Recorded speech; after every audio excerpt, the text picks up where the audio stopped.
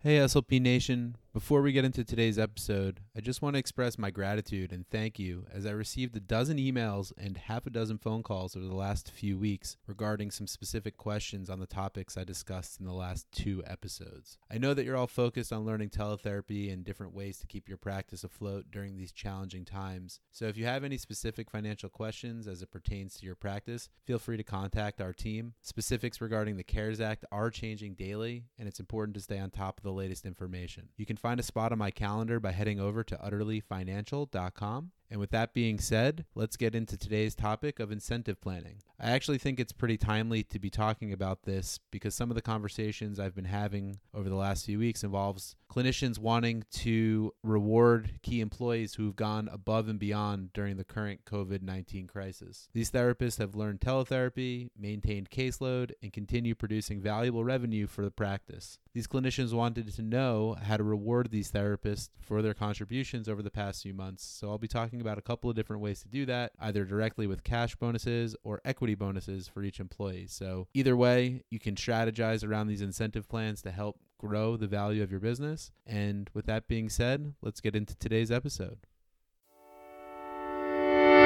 Welcome to SLP Money, an in-depth conversation for speech language pathologists and private practice owners on how to break through to the next level of your career and business.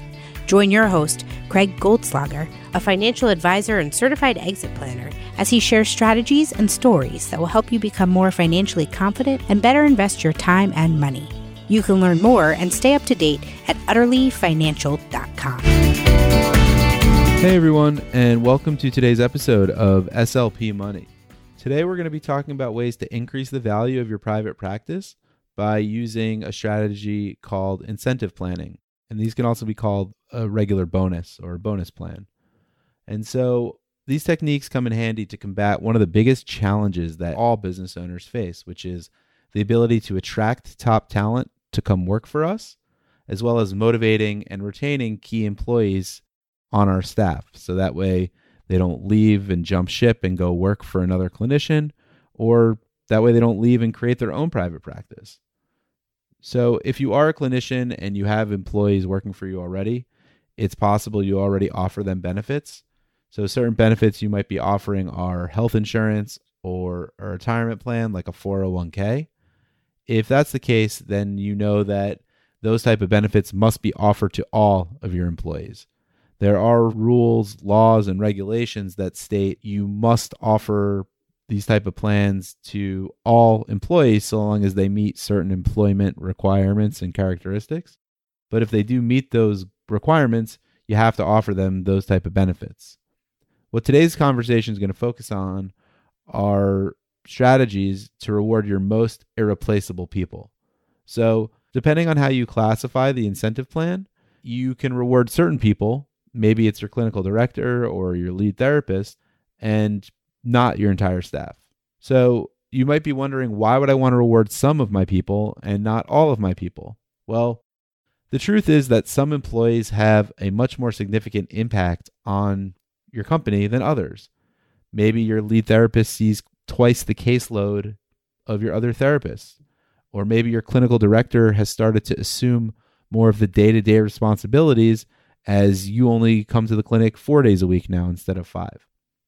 Because of certain employees having more responsibility or working more hours than others, you might want to reward them for their dedication to help building your business into the profitable endeavor that it is.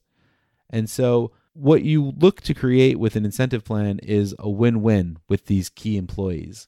So the employee is going to receive excess compensation on top of their annual salary, and you're going to benefit because you're going to increase the value of your company. So as the primary majority shareholder or sole shareholder of the business, increasing the value increases your net worth. So what are some of the characteristics of a good incentive plan or a bonus plan? So a good bonus plan is going to provide substantial financial rewards to your key people. So the bonus might have a range of, let's say, 20 to 40% of an employee's annual compensation. We find that range to be motivating to employees, substantial enough for them to want to hit whatever specific standards you implement in order for them to receive the bonus. So in order for these key people to receive this substantial bonus, they're going to have to hit certain performance metrics to achieve that. So for example, you might say to your lead therapist, I need your caseload to grow from 100 cases per month to 120 cases per month. By increasing her caseload, that specific performance standard is going to help increase the value of your company. So as the lead therapist hits her measurable and objective metric of increasing caseload, the company's gross revenue, net income will both increase. If the company's revenues and net income are not going to increase, then the key employee doesn't receive the bonus. At the end of the day, we need to remember, create that win-win situation. So we don't want to reward a key employee and have a drag on the overall performance of the business. A way to help protect the business is by having part of the bonus be deferred and subject to vesting. So what I mean by that is, let's say you want to create the bonus plan and the lead therapist hits the increasing caseload at the end of 12 months. Well, let's say the bonus is for $25,000. If I don't have any vesting or deferred components of the bonus, she'll get that check for $25,000 and she might leave and go start her private practice that she's had the desire to do. What I don't want to do is have that happen. So to prevent that, I'll put some standards and vesting procedures in there that state she'll get maybe $5,000 at the end of year 1, another $5,000 at the end of year 2, $5,000 at the end of years 3, year 4, and then year 5. So if I set a 5-year vesting standard, as long as my lead therapist stays with me for all 5 years, she'll receive that $5,000 annually for the 5 years. If she leaves at any point during those 5 years, she might only get, if she leaves, let's say at the end of year 2, she'll only get the first 2 years of compensation. You might even structure it where she gets nothing if she leaves before those 5 years are up. So you want to make sure that the therapist stays with your practice, helps grow the value of the practice, and again, doesn't leave just because they're going to receive this large bonus check at the end of 12 months or whatever length of time you specify. The last part of a good incentive plan is making sure that the plan is communicated in writing to your key employee. So it should be easy to read. It should be communicated. You should be able to answer any questions that they have. There's no question out of bounds. There's no secrets being kept. The lead therapist knows exactly what she needs to do, grow her caseload to receive a bonus, in this case of $25,000.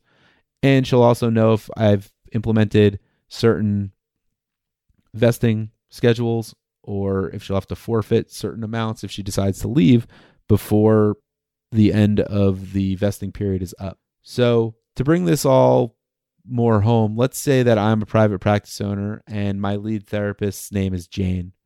And Jane's been working with me for 10 years and she's stressed to me several times that she really wants to own a private practice someday.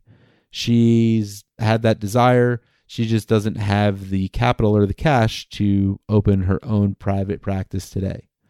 So one of the ways I can motivate her and incentivize her to stay with my private practice is to create a bonus plan that would offer her equity in my business.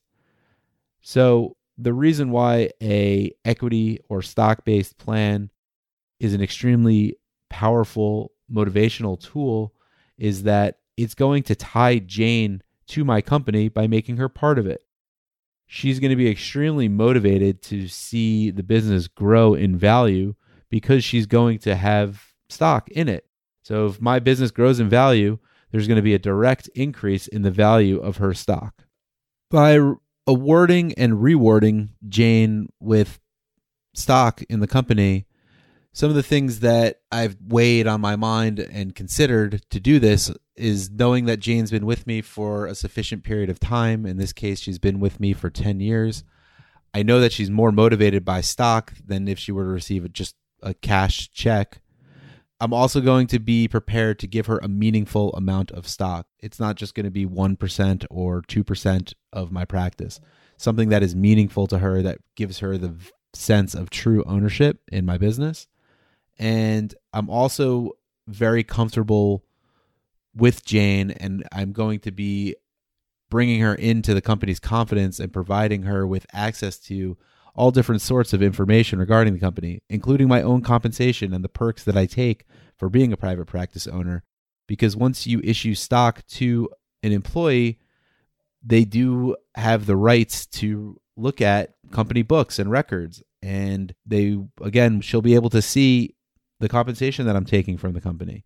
She might have voting rights depending on the type of stock that I issue. So you need to make sure that, in this case, I know for sure that Jane is worthy of receiving stock compensation and becoming an equity-based partner in the business.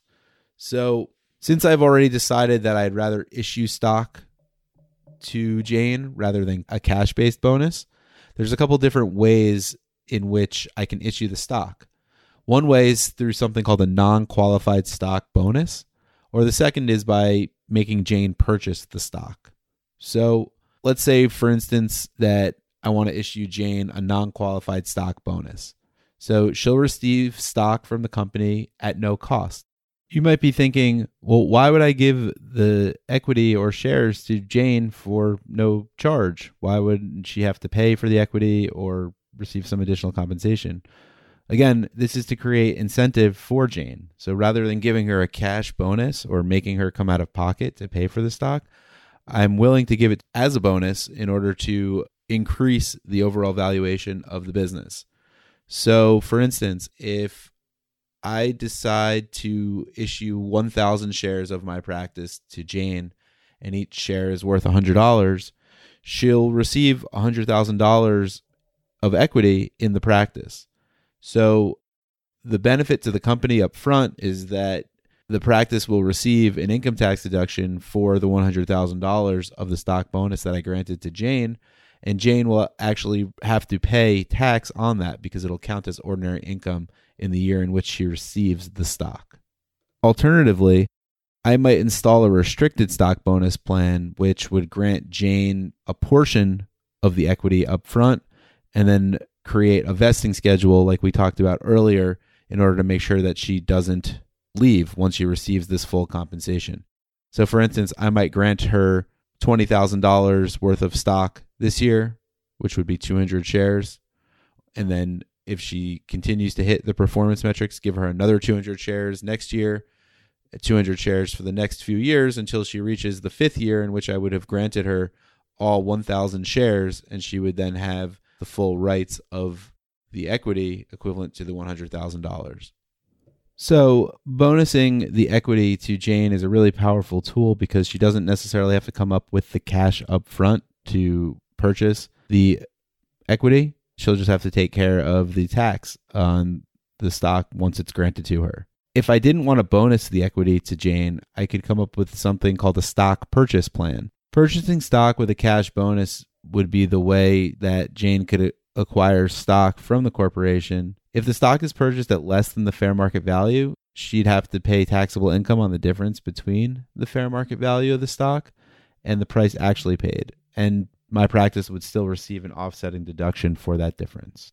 So while Jane might be motivated by stock, my clinical director, let's say her name is Jill, if Jill isn't interested in equity ownership in the practice, the way that I can motivate her and create an incentive plan would be a cash-based plan. And so there are three primary cash-based incentive plans. The first is called a non-qualified deferred compensation plan. The second is called a stock appreciation plan. And the third is a phantom stock plan. And so first, let's talk a little bit about what is a non-qualified deferred compensation plan. Non-qualified simply means that as long as certain requirements are met, the plan does not have to meet the formal funding, reporting, discrimination, or employee coverage requirements that are mandatory under certain types of bonus plans. So we talked earlier about offering a retirement plan or a 401k plan to your employees. The 401k would be considered a qualified plan, and the qualified plans are governed by the ERISA Act, which stands for the Employee Retirement Income Security Act. So a plan that is considered non-qualified would not be subject to the standards and protocols and testing requirements of ERISA. So a non-qualified deferred compensation plan is going to take on several of the characteristics we mentioned earlier when we talked about what makes a good incentive plan.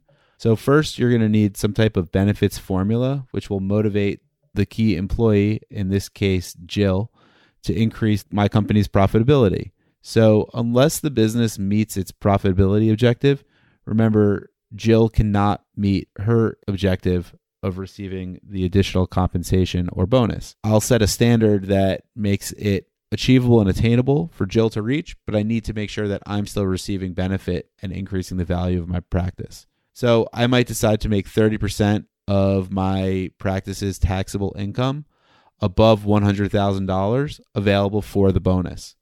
So if my company has $300,000 of taxable income this year, the formula would work that I take my $300,000 of taxable income, I subtract the $100,000 that I said is the baseline threshold for determining a bonus, so that leaves $200,000. I'll take 30% of that number, which would mean I would allow $60,000 to be afforded to Jill as the form of bonus and compensation. Second, I'll want to make sure that the non-qualified deferred compensation plan follows a vesting schedule, which keeps Jill tied to the company for the length necessary to become entitled for her to receive the benefits that have accrued under the benefits formula. Remember, I need her commitment to be with the practice for several years in order for me to meet my objective of growing the value of the practice to what I need it to be. Next, I'm going to make sure that the plan has forfeiture provisions to allow me to terminate Jill's otherwise vested rights if she violates terms of our agreement or terms that we've set in the contract to establish this bonus plan. So maybe she decides to leave the practice and start working with some of our top customers, or maybe with the school district that we have a contract with. If that's the case, she would forfeit all of the deferred compensation in which she was entitled to because she violated terms of the agreement. So really, forfeiture provisions are very important because they benefit the practice, because they make sure that your former employees, even if they have fully vested rights, live up to the promises they made to you and your practice. So in addition to a non-qualified deferred compensation plan, there's another type of cash-based bonus plan called a phantom stock plan. And with a phantom stock plan, the private practice owner will give her employees something that looks like stock, feels like stock, grows like stock, and it can actually be turned into cash just like stock, but it's not actually stock. So typically these phantom shares correspond to actual shares of stock, but it's not actual ownership. And that's the main difference between, again, creating a cash-based bonus plan versus a stock-based bonus plan. So as the value of the true stock increases, so does the value of the employee's phantom stock. Any dividends paid on the stock are credited to an employee's account. And the main difference is that once the employee terminates her employment, the private practice would pay her the per share equivalent value of each of the phantom shares that have been vested over her time. So it works very similarly to some of the other strategies we mentioned earlier. It's just, it looks like stock, it feels like stock, it acts like stock. It's just not actual physical shares, so there's no ownership responsibilities or rights afforded to the employee. So the other benefit to the employer is that the amount paid at the end upon termination to the employee is deductible to the company. So again, another bonus of implementing these type of strategies are the tax benefits for using them. The last form of a cash-based bonus plan is something called a stock appreciation rights plan. So it's similar to a phantom stock plan in that the value of the benefits in the stock appreciation rights plan is tied to the value of the corporation stock. However, unlike a phantom stock plan, the employee under a stock appreciation rights plan is only entitled to receive the growth in the company value beginning on the date of the grant.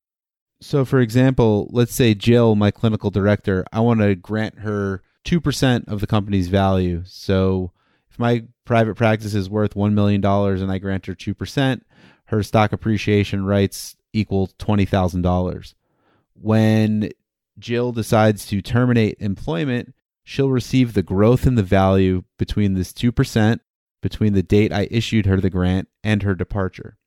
So the stock appreciation rights plan is a very powerful technique if you want to really motivate these employees to have additional growth in the value of the business. So for instance, if there was no growth in the company and my valuation went from $1 million to $900,000 and Jill leaves the practice, well, she is not entitled to anything because there's no growth in the value of the company. So it's important to consider whether it's a phantom stock plan or a stock appreciation rights plan. Both plans incentivize Jill to grow the company value, just like I want the company value to grow as well. So to conclude today, I would encourage everyone to implement or start thinking about some of the following action items regarding incentive planning and your key employees. Do you have anyone on staff who you feel has a disproportionate value to the overall valuation of your company? Is someone impacting your revenues, your net income, your performance, and do they deserve to receive some extra form of compensation? If you can think of someone that does, then you need to think about, well, what would motivate them to remain my key employee? Are they more motivated by stock? Do they want to be an owner in the company? Or are they okay just receiving additional cash or compensation on top of their annual income? And then once that's decided, remember that there are those key characteristics to put in place, whether it's a stock-based plan or a cash-based plan. Remember, at the end of the day, what you're trying to create is a win-win situation. So if my practice today is valued at $1 million and I am 100% owner of that company, well, then the value to me is $1 million. If I decide to bonus 10% of the equity in my business to my lead therapist, assuming she hits her benchmarks and performance standards, well, yes, I'll be giving away a portion of the practice, but let's say that she hits her standards and it increases the revenues and my valuation now is worth $1.2 million. So all of a sudden, I am a 90% shareholder in a business that's worth $1.2 million, which is the equivalent of $1.08 million. So that's larger than the original $1 million being a 100% owner. So hopefully that mathematical example will illustrate that by owning less than 100% of the business, those shares might be worth more than being the 100% owner of the business. So at the end of the day, that's creating the win-win situation in which you desire through an incentive plan. Your key employee owns 10% of the business if it is worth $1.2 million, all of a sudden she now has the equivalent of $120,000 worth of equity in the business. I have 90% of a $1.2 million business, and that's equivalent to $1.08 million. So we both win. She gets equity, my equity is worth more, and we've grown the overall valuation of the business. So thank you for tuning in today, and I look forward to talking with you all again soon. You've been listening to SLP Money, hosted by Craig Goldslager. Want even more ideas on how to make smart financial decisions? Head on over to the Learning Center at utterlyfinancial.com, where you'll find more information for SLPs and private practice owners. While there, you can also schedule a complimentary 30-minute consultation with Craig. If you've enjoyed the show, please leave us a review on Apple Podcasts, which will help more people discover SLP Money. Thanks so much for listening.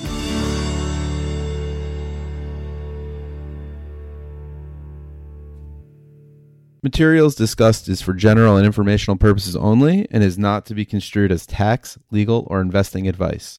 While the information has been gathered from sources believed to be reliable, please note that individual situations may vary.